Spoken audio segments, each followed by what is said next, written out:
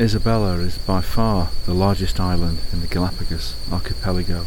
In fact, I think it's got 4 volcanoes on it, and I'm stood over 3,000 feet now on the rim of one of them, Alcedo, and looking down into this dark green crater which is now overgrown, covered by mosses and ferns and stumpy Scalesia trees.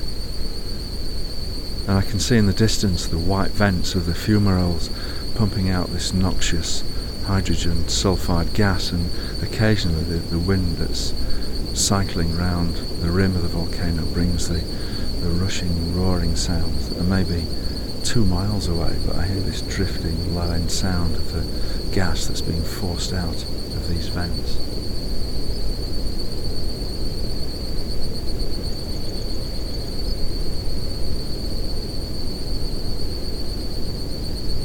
The air is full of the sound of crickets, and I can't really see any of them, but I can hear them all around me in these short ferns. I'm looking out across the diameter of the volcano, maybe 2, I don't know, or even 3 miles. It really is like looking out across a lost world and tuning into sounds that have been up here undisturbed for thousands and thousands of years.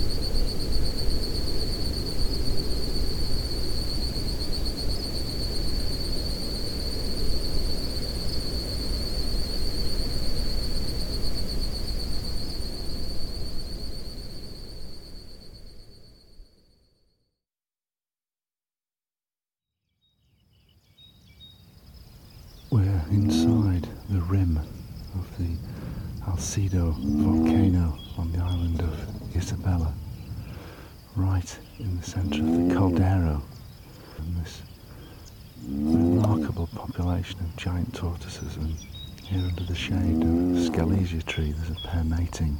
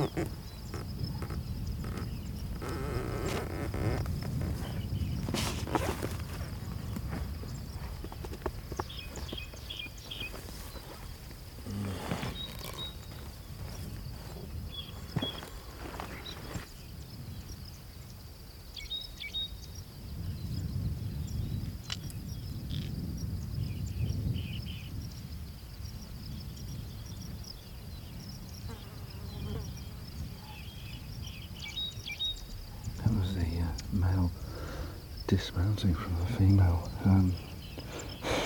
Quite a spectacle.